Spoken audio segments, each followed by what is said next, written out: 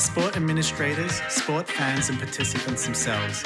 Sarah and Ash sit down with a bunch of inspiring female leaders from within the sports industry who share their journey of achieving their aspirations. Welcome back to today's episode of the Sports Intuition podcast. Very excited to have today's guest join us. We are joined by the Director of Event Location Strategy and Planning for the NFL, Aubrey Walton. Aubrey has gone from growing up in a small town of only 900 people to being responsible for leading and managing the team who are responsible for choosing one of the biggest events every year, the Super Bowl, along with the NFL Draft and the Pro Bowl every year. Prior to this, Aubrey worked in Los Angeles at the Los Angeles Sports and Entertainment Commission, managing events that included the Grammy Awards, the Emmy Awards, the ESPYs, multiple Rose Bowl games, various golf tournaments, and many more. We're very lucky to have Aubrey dialing in from the Big Apple. Welcome to the podcast. Thank you for having me. I'm excited to share my story. Very exciting to have you here all the way from New York. Now, we always start with the same question on this show, and it's our favourite question that we like to hear about. But what is your earliest memory in sport? Oh, my earliest memory. Let's see. In a professional setting, I'm assuming you mean that. Maybe even from your childhood. Like, what got you interested in sport? Yeah. Okay. If it's from childhood, I do have a very clear memory that I've always had. When I was, I want to say 7. It seems a little crazy that we can remember that far back, but I was in Little League softball, and I remember that I always wanted to be a softball pitcher. And so at the age of 7, I remember pitching in my first Little League softball game. And when I was pitching, I struck out one of the batters. And from that point on, I still remember who the batter was, which I won't say it in case they listen to the podcast 30 years later. But that was kind of like, all right, a confidence booster in that little 30-second span that led to a crazy athletic career as a student all through high school and even into college. And then that's kind of what led me into the professional field of the sports industry. Was just like really anybody in the sports industry in a professional setting kind of came from an athletic background. And so that's kind of what got my start at a very early age. And now that I'm 35, still in the sports industry and looking forward to the next 20 years. Yeah. Did you always play softball throughout school, or did you play other sports as well? My main sport was softball. Stayed with pitching up until age 18. Right out of high school.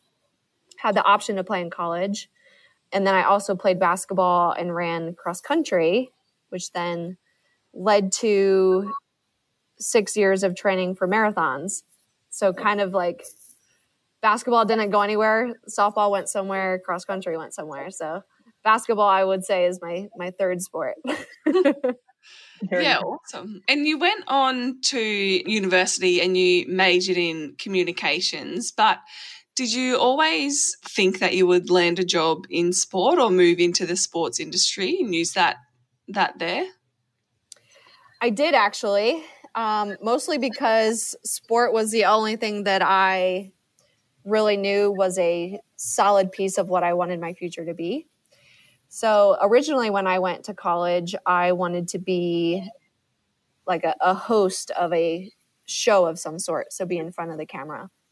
I quickly found out that was not for me. I actually hated it. And so just looking at the other options that Purdue University offered, went into the public relations and advertising route. And through my degree there, just started making connections with different internships that I had, which then led kind of into the events world that I eventually got into right after college graduation and have been in ever since. So It worked out.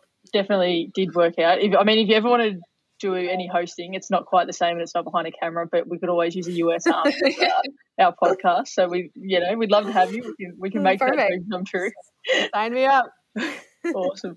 Obviously, so prior to working at the NFL, you worked in Los Angeles at the Los Angeles Sports and Entertainment Commission, and you worked on some pretty world-renowned events there in terms of the Grammys, the NBA All-Star, X Games. Can you talk us through some of those experiences and what that was like? Absolutely.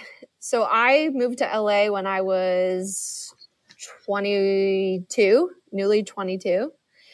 Didn't know a single person, just kind of moved out there on a whim because I had always had a dream to live in LA.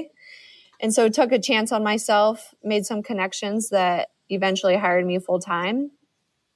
And at the age of 22, when you grow up in a state like Ohio that has nothing compared to the state of California, let alone Los Angeles, it kind of opened my eyes to what opportunities were out there.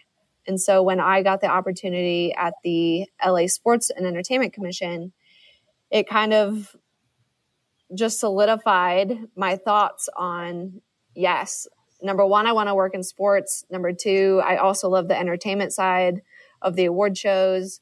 And number three, it introduced me to a plethora of people in the sports industry across those major events. I met people at the NBA. I met people at X Games. I met people here at the NFL. You name it, we kind of were introduced to all those people due to the events that came to LA and then us working on those events. So it just worked out. Like there's nothing technical about it. It just was the ability to create relationships and then obviously do the best at what you can do with the job itself. And eventually worked 6 years at the Sports Commission, did a stint internationally for a year that got me other experience. And then again, through networking, landed this current NFL job.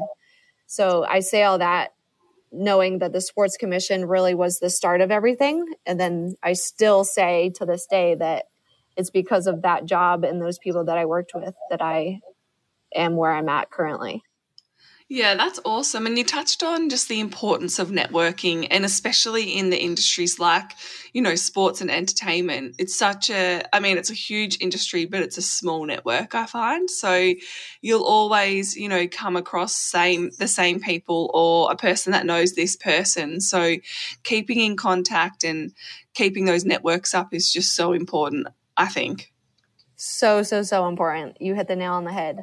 And if there's anything that listeners take from this, it's to network, because you never know who's going to give you that next job or introduce you to somebody else who's going to change your life. Like there's a million things that could happen. You just got to put yourself out there. It's, as we said, it's so important, but it's a great case for how we've actually been introduced to you, because you spoke to some of our friends on the Sports Grad podcast a little while ago, Ruben, and I think and Ryan, who he does his podcast with, and they put us in contact with you. So, networking really at work. That's a great example. Yeah, exactly. And nobody ever says no, right? Like I've never asked for an introduction or had someone ask me for an introduction where someone's like, oh, no, we're not going to do that for you. Or we're not going to help you out with that. So I think, building those meaningful long-term relationships is so helpful. Absolutely. That's a great example. And same with you guys. Like you met Ryan, you shared earlier how you met him.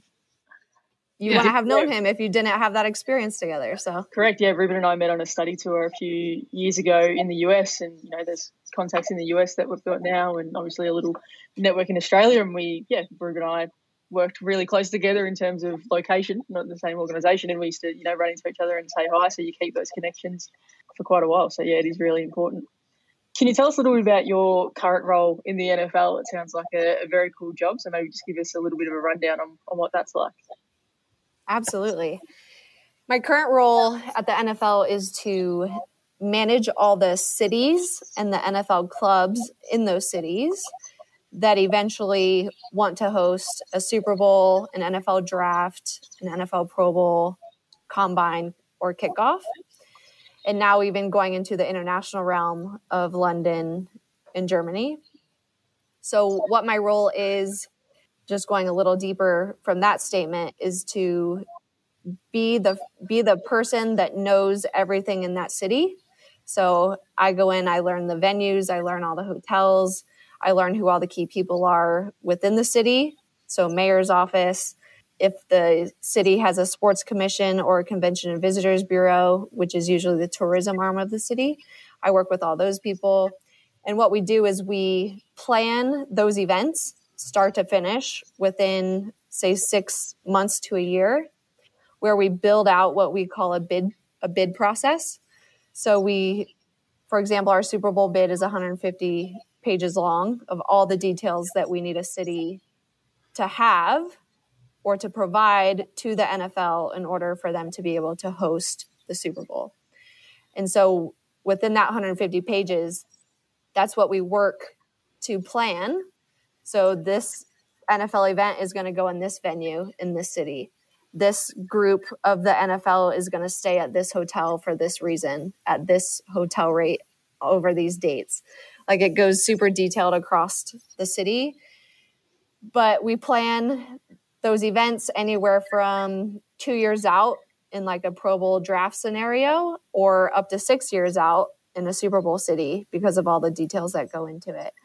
So constantly on the road, constantly meeting new people, constantly exploring new cities, planning these events, and then working across the league and the various other departments to make sure that all the details of each department are captured within this bid and within the planning process.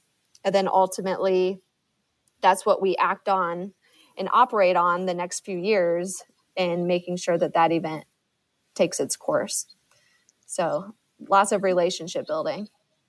Yeah, lots of relationship building. Probably get to go to some pretty cool places, I imagine. What does that translate like, I guess, to the actual Super Bowl week? Does that become a pretty big and busy week for you, or is your work sort of a lot done prior and more the planning process? Yeah, this is always a question that's interesting, only because I view my role as kind of like a sliding scale in that example. So like I mentioned, we're planning Super Bowl 5 to 6 years out. So again, in that example, it's me and my team for the first 3 years. And then as we're getting closer to the game, what we planned those last 3 years shift into more of an operational role. So what we just planned then shifts to our event ops team, and they start to activate on everything that we just planned. So it's the first, I'm making this up, the first 3 years of the planning process is us, my team. And then it slowly gets thinner and thinner as the event gets closer, knowing that my team is still the main everyday contact. We're the ones that know all the details. We're the ones that know all the finances, etc. And then during Super Bowl week, we turn into an operational role as well. So it's all hands on deck. I'd say the month leading into Super Bowl, we all turn into ops people. And then as the ops team is kind of leading into that host city year, I'm already 2-3 years ahead in the planning process for the next 3 Super Bowls. So it's a sliding scale, and it's across many years and many events that we're working.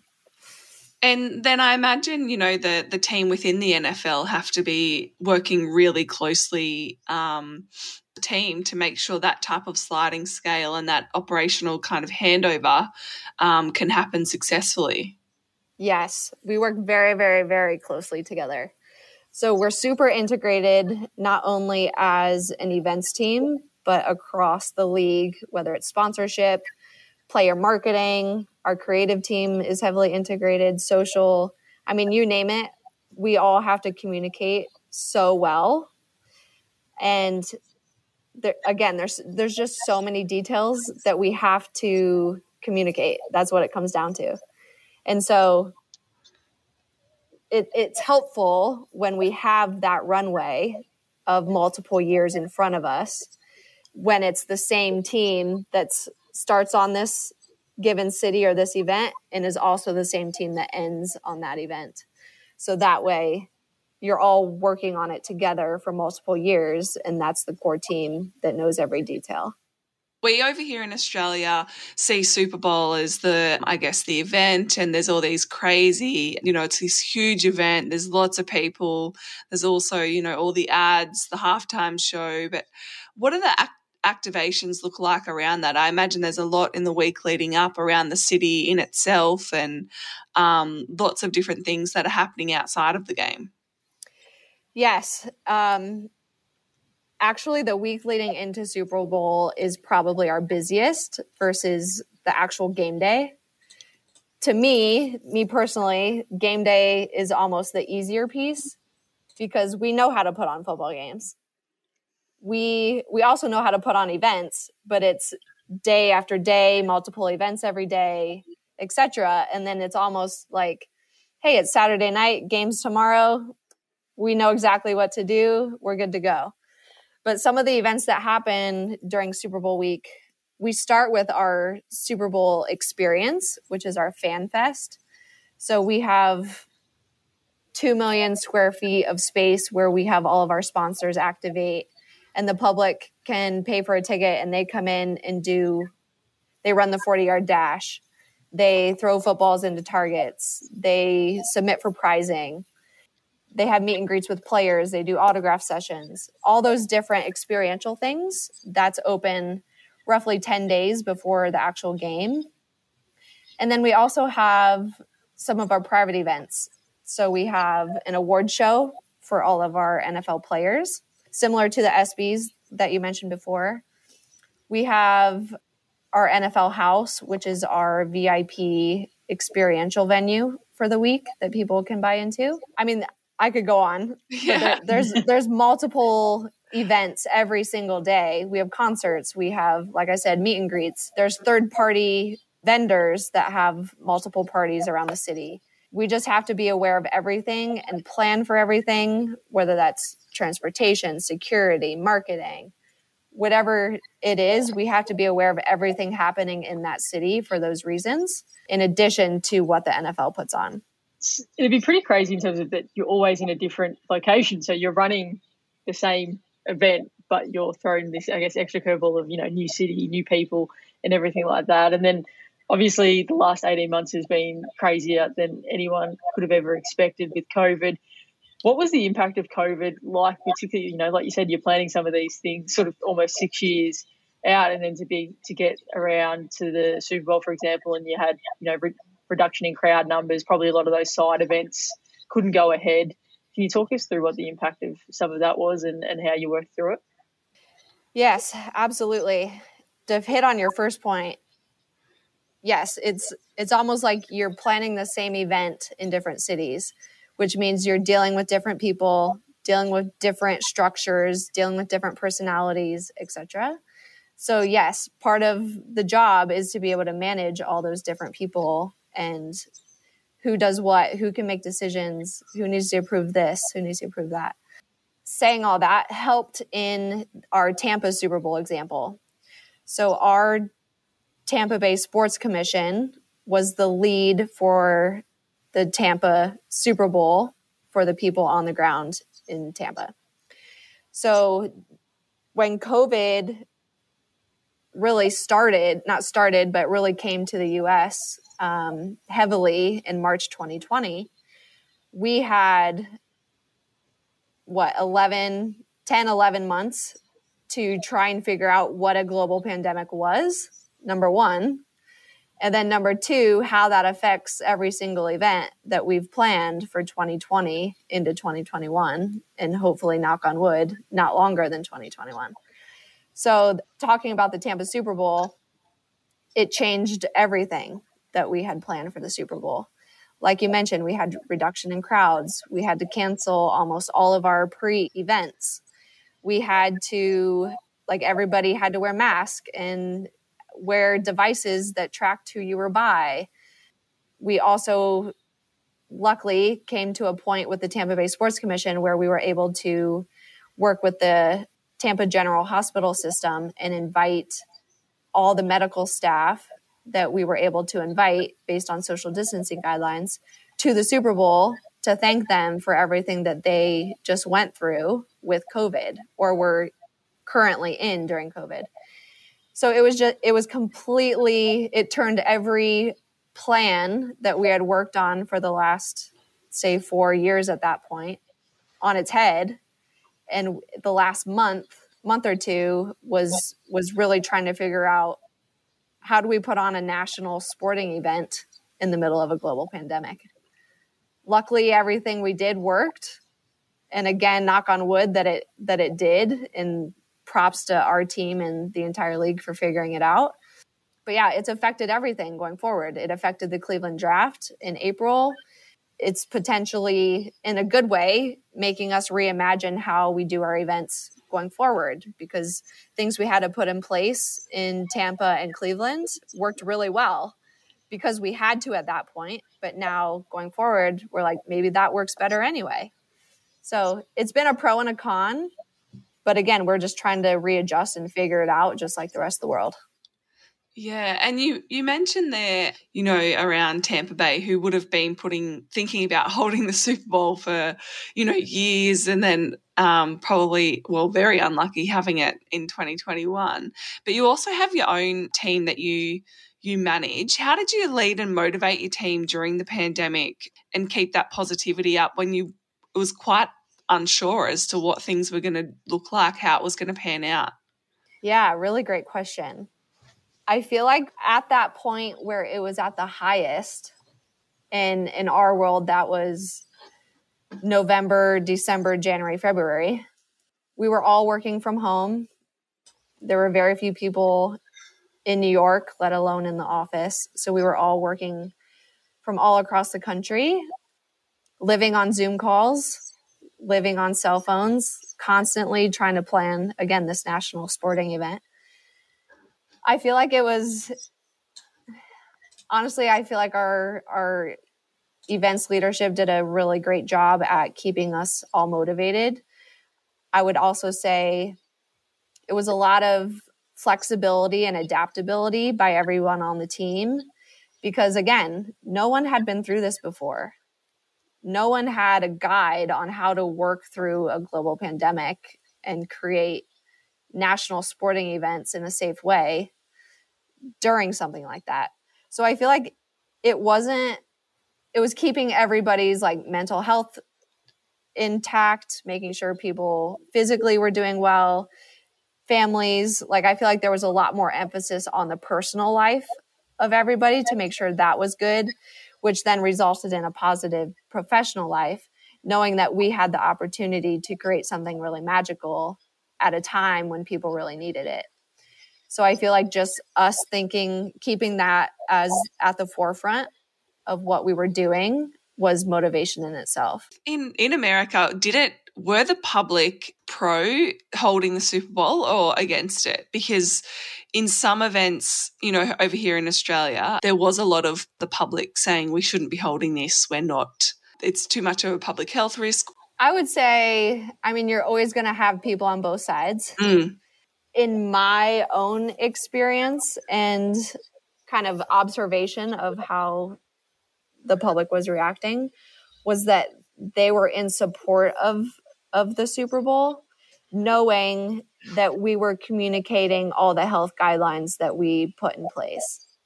So we did have social distancing guidelines heavily put out there to the public. We had everybody wear a mask. We had temperature checks. We had vaccination cards being reviewed. We had many other details in the event that kept everyone safe. And I think because that was communicated, that helped in the public communication piece. And ultimately, it worked. We walked away in a very positive scenario from hosting the Super Bowl. So, like I said, you're always going to have people on both sides, but from what I observed, it was more the positive side than the negative. Yeah, I think everyone just appreciates a bit of normality and having something to be excited about on the TV. It's kind of like the Olympics right now. Yeah. Like for us, the Olympics, because two of the biggest states in Australia were in lockdown, and it's just literally been such a positive for us who can't live at 5 kilometres outside of our house. So, yep. And it'd obviously very similar. It'll be a little while before we get this episode up, but the probably important thing about the Olympics is that it's the Boomers versus the Dream Team. So our basketball nations are playing on Thursday. Do you think that Australia's any chance of knocking the US out of the semi-finals and go to the gold medal game? Now we're going to fight. Yeah, exactly. I'll take that as a yes, and we can move on to the next question, so that's okay. Obviously, we've just been speaking about the COVID scenario and how tough it's been. Obviously, a really challenging time for everyone professionally and personally. Can you maybe talk us through some other challenges you've faced in your career and what they may have been? Absolutely. Challenges, I would say, well, when I first started, it was confidence. I don't know what everyone's experience or background is that's listening, but my background is that I grew up in a very, very small village in the middle of Ohio in a place that is surrounded by farmland. So I had to work really, really hard to make connections and have people take a chance on me in a place that I had zero contacts, meaning LA. And so I had to learn, and as I was kind of developed more skills, I got more confident. But at the beginning of my career, I mean, I had very limited experience, and therefore here I am coming from the farmlands of Ohio in the US, going to one of the top 2 cities in the entire country, working on some of the biggest national and international events in the world. And so I'd say confidence, number one, especially in my early 20s. And then I would also say I was completely outside of my comfort zone. Now I realize in a very good way, because it challenged me to work through things and kind of go for what I wanted. And a lot of times that stops people because they're too scared to keep advancing and too scared to have the conversations they need to have or take the chance on themselves that they deserve to take a chance on. And so I'd say confidence, number one, and then being okay being outside of my comfort zone and seeing where that could take me, number 2. I think moving cities is such a big deal for anyone, but it feels like it's a lot more common in the US, I would say, than Australia. Like a lot of people I know that work in sport in the US, they've had to sort of move from their hometown to get work. And in Australia, people do obviously move out from country into the city for that sort of thing. But obviously you had a great experience in doing that. And like you said, it got you out of your comfort zone. Do you ever think, like, what happens if I didn't make that move to Los Angeles, and what would I have done, and would I have still ended up sort of where I was? Does that ever come to mind? Yeah, all the time.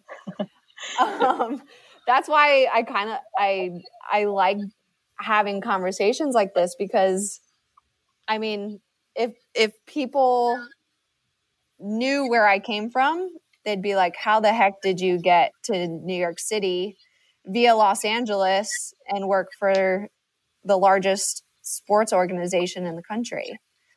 Like, I don't even know. Like, there are still times I'm like, oh my gosh, I am in the middle of New York City and I still don't know how I got here, but I've been here 6 years and somehow it's worked out. So if there's any consolation of that, again, to any of the listeners, like, whatever you aim to do, you can do it as long as you're not afraid to be great. And you're obviously really passionate about it as well. So you knew, from an early age, that's what you wanted to work in sports. And, obviously to work in sports, you probably were always going to have to move away from your little village in Ohio. So, once you set your mind to it, then you just got to work it out. It'll always work out if you keep persisting. Absolutely. Yes, you are correct in that statement. I also think, back to being outside of your comfort zone statement, again, at least in the US, people move to different cities, that's very common, mostly because each city has various opportunities that other cities don't. And so if you want a certain opportunity, you have to move to said city. And so I think that alone challenges you to, again, meet new people because you might not know anyone in that city. My biggest thing here was learning public transportation. Like, I have to ride multiple trains a day. Like, how do you even do that? There's a lot going on those New York subways and things like that. So I think that's a very impressive. I still get lost. Like, just day-to-day culture here. There's a grocery store on almost every corner because people don't get groceries for extended time. They get groceries for that day. So like just simple things like that. You're like, all right, after this, I have to go to the grocery store and get dinner, and then I'll do the same thing tomorrow. It's a different culture in each city, and that's where you learn and that's where you grow and kind of build your network from there. Yeah, it sounds awesome though. It sounds like you're loving New York. Currently over here in Australia, there's a lot of discussion at the moment, especially about women in leadership positions, or lack of women in leadership positions, I should say, in sport. So we don't really see many women CEOs or potentially head coaches of sports, and even in those really senior positions. What is it like over in the States, and is the same discussion happening, or do you think it's a bit more even spread? I would say, again, my own personal opinion is that we as the country still have a lot of work to do, but I do feel like we've taken some steps towards putting females in leadership positions. It's definitely improved in the last 10, 20 years. I really think that because of all the social conversation that happened in 2020, based on, again, whatever topic you want to fill in there, really changed the world and opened people's eyes and challenged ideas and how things were done. And coming now kind of on the other side of COVID, what we hope is the other side, I see that only improving from here in a much better way. So I would say we do have women in leadership positions, but we have a long way to go yet.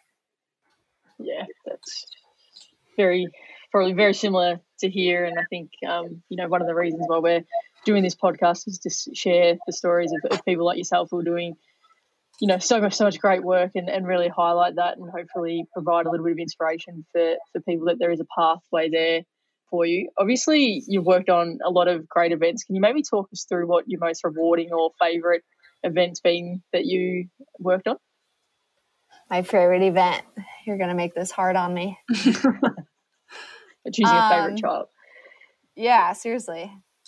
I would say I'll give two examples, one from my LA days, one from NFL days. In LA, my favorite event that we worked on was the Grammy Awards. So that was, again, working with the Recording Academy to create experiences for their guests that happened over the weekend leading into the Grammy show on Sunday. And so as a child, that was always a dream of mine, was to work on award shows. And luckily, through my experience, I've been able to do almost every award show now 10 times.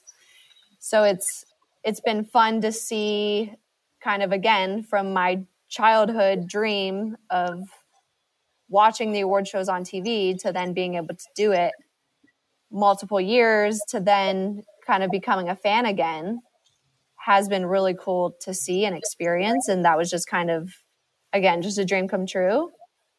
And then on the NFL side, my favorite event that we've done was the 2019 NFL draft in Nashville.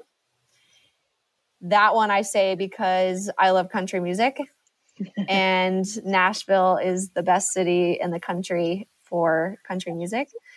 And so that event was just such a fun experience to be a part of because we integrated music into the event. which is something we hadn't done for many years leading into that specific year. And so it was just a memorable experience. And then Nashville in itself is just such a cool city. Everyone's super nice. If no one's been there, please try and get to Nashville. You'll love it. And so just the experience and the ambiance and the music and entertainment piece of that was something that I will never forget. Yeah, I think there's going to be a lot of people pretty jealous of some of the things you've spoken about today and some of the places that you get to visit and the events you get to work on. It sounds very cool. What about in terms of yourself and continue to develop and learn? Do you take time to do that? Obviously, you said you're on the road a lot, so I imagine it might be pretty hard, but what are some of the things that you do? Yeah, I think this piece is really important because, again, talking about female leadership, we have to help ourselves and help each other get to that next point and create a pathway for each other. And so what I like to do is I continually have what I call, I made this up earlier meaning when I first started professionally, my own coffee program. So what that means is it doesn't necessarily mean you have to go get coffee. It could be lunch or just a 30-minute meeting. I mean, if there's coffee, it's already sounding very good. So, yep, we're listening. You've got our attention. You're in. But I ask people either that I already know and want to help sustain relationships with, or like I'll email someone at the NBA or I'll email someone at the Olympics, or again, whoever you want to meet. I'll blind email them or shoot them a message on LinkedIn and say, hey, can we get 30 minutes together? I'm just curious on picking your brain about your background and your experience and kind of how you got to where you are. And then honestly, most people will say yes, as long as you put yourself out there like that. And make sure that when they say yes, and when you do meet in person or have that Zoom call, that you're prepared with questions to ask. Otherwise, they're going to think it's a waste of time. And I cannot stress that enough, speaking from experience. So do that. Make sure that you're talking to people. Make sure that you're talking to people that have jobs that you want, that work at the companies that you want, that are male or female, people that have succeeded in ways that you eventually want to succeed. Or maybe they're in something totally different than what you're in, and they can still provide insight into how they've gotten to where they're at and how they define their own success. So it's literally, at least again, in my experience, just talking to people, asking to have the conversation, and also doing the same for others. So you're learning from others, but you're also being a mentor to others. So be that person that people are comfortable coming to, knowing that they can trust you, that you're a loyal person. And if you do all that and be kind to everyone, then you're going to do well. Yeah, I'd love that idea. You made your own little coffee program. And also, I find it, even just chatting to you for the last 45 minutes, that you've gone from a little, I shouldn't say little, but like a young female in Ohio and you called out that you had no confidence, and now you're here kind of, just sending notes and emails off to people that you've never met, wanting to meet up with them in huge, you're working for the NFL and you're talking to people in all different sporting organizations. So obviously you've come a long way yourself. I feel like that was an awesome tip, but do you have we have just one last question. Do you have any other tips that you would give to, female sports administrators or, someone in a really small village in America wanting to make it in the big smoke themselves? Yes, I do actually. Something else I learned, and I'd be interested to hear your guys' experience as well, but something I've actually really learned here at the NFL, more deeply, I should say, is that let me rephrase this. You should always have a voice. And when you're invited to a meeting, you're invited for a reason. So share what's in your head, share your experience, share your thoughts, share your brainstorming. Know that you are a person that's there for a reason, and therefore you should be vocal in a smart way, but be vocal. State, like if you're going to ask for a raise or a promotion, be specific. Again, do the work and do the background work that supports your statements, but also be confident enough to where, yeah, I am really good at what I do and I do XYZ for the company. And this makes my manager's job better. And therefore I should be promoted, or I should get a raise, and I should have this amount increase, or whatever it is. Have a voice. You're meant to have a voice. And so I hope all the females listening or anyone listening uses that. Yeah, I think that's awesome, and a perfect way to wrap up, because we've absolutely loved chatting to you, and thank you for sharing your experiences within the NFL and also outside of it, and good luck with NFL 2022. Hopefully it's not too badly affected, and yeah, thanks again. Yes, thank you for having me. I enjoyed it. Thank you. Appreciate it. Thank you so much for joining us. Hopefully we can get over and meet in person one day. Absolutely. Look forward to it. We'll be on our coffee program. Yeah. Let's do it. Yes. Line it up. We hope you enjoyed today's episode of the Sports Intuition podcast. If you did, we would greatly appreciate you taking the time to leave us a rating and any reviews. And don't forget to subscribe so you don't miss our next episode.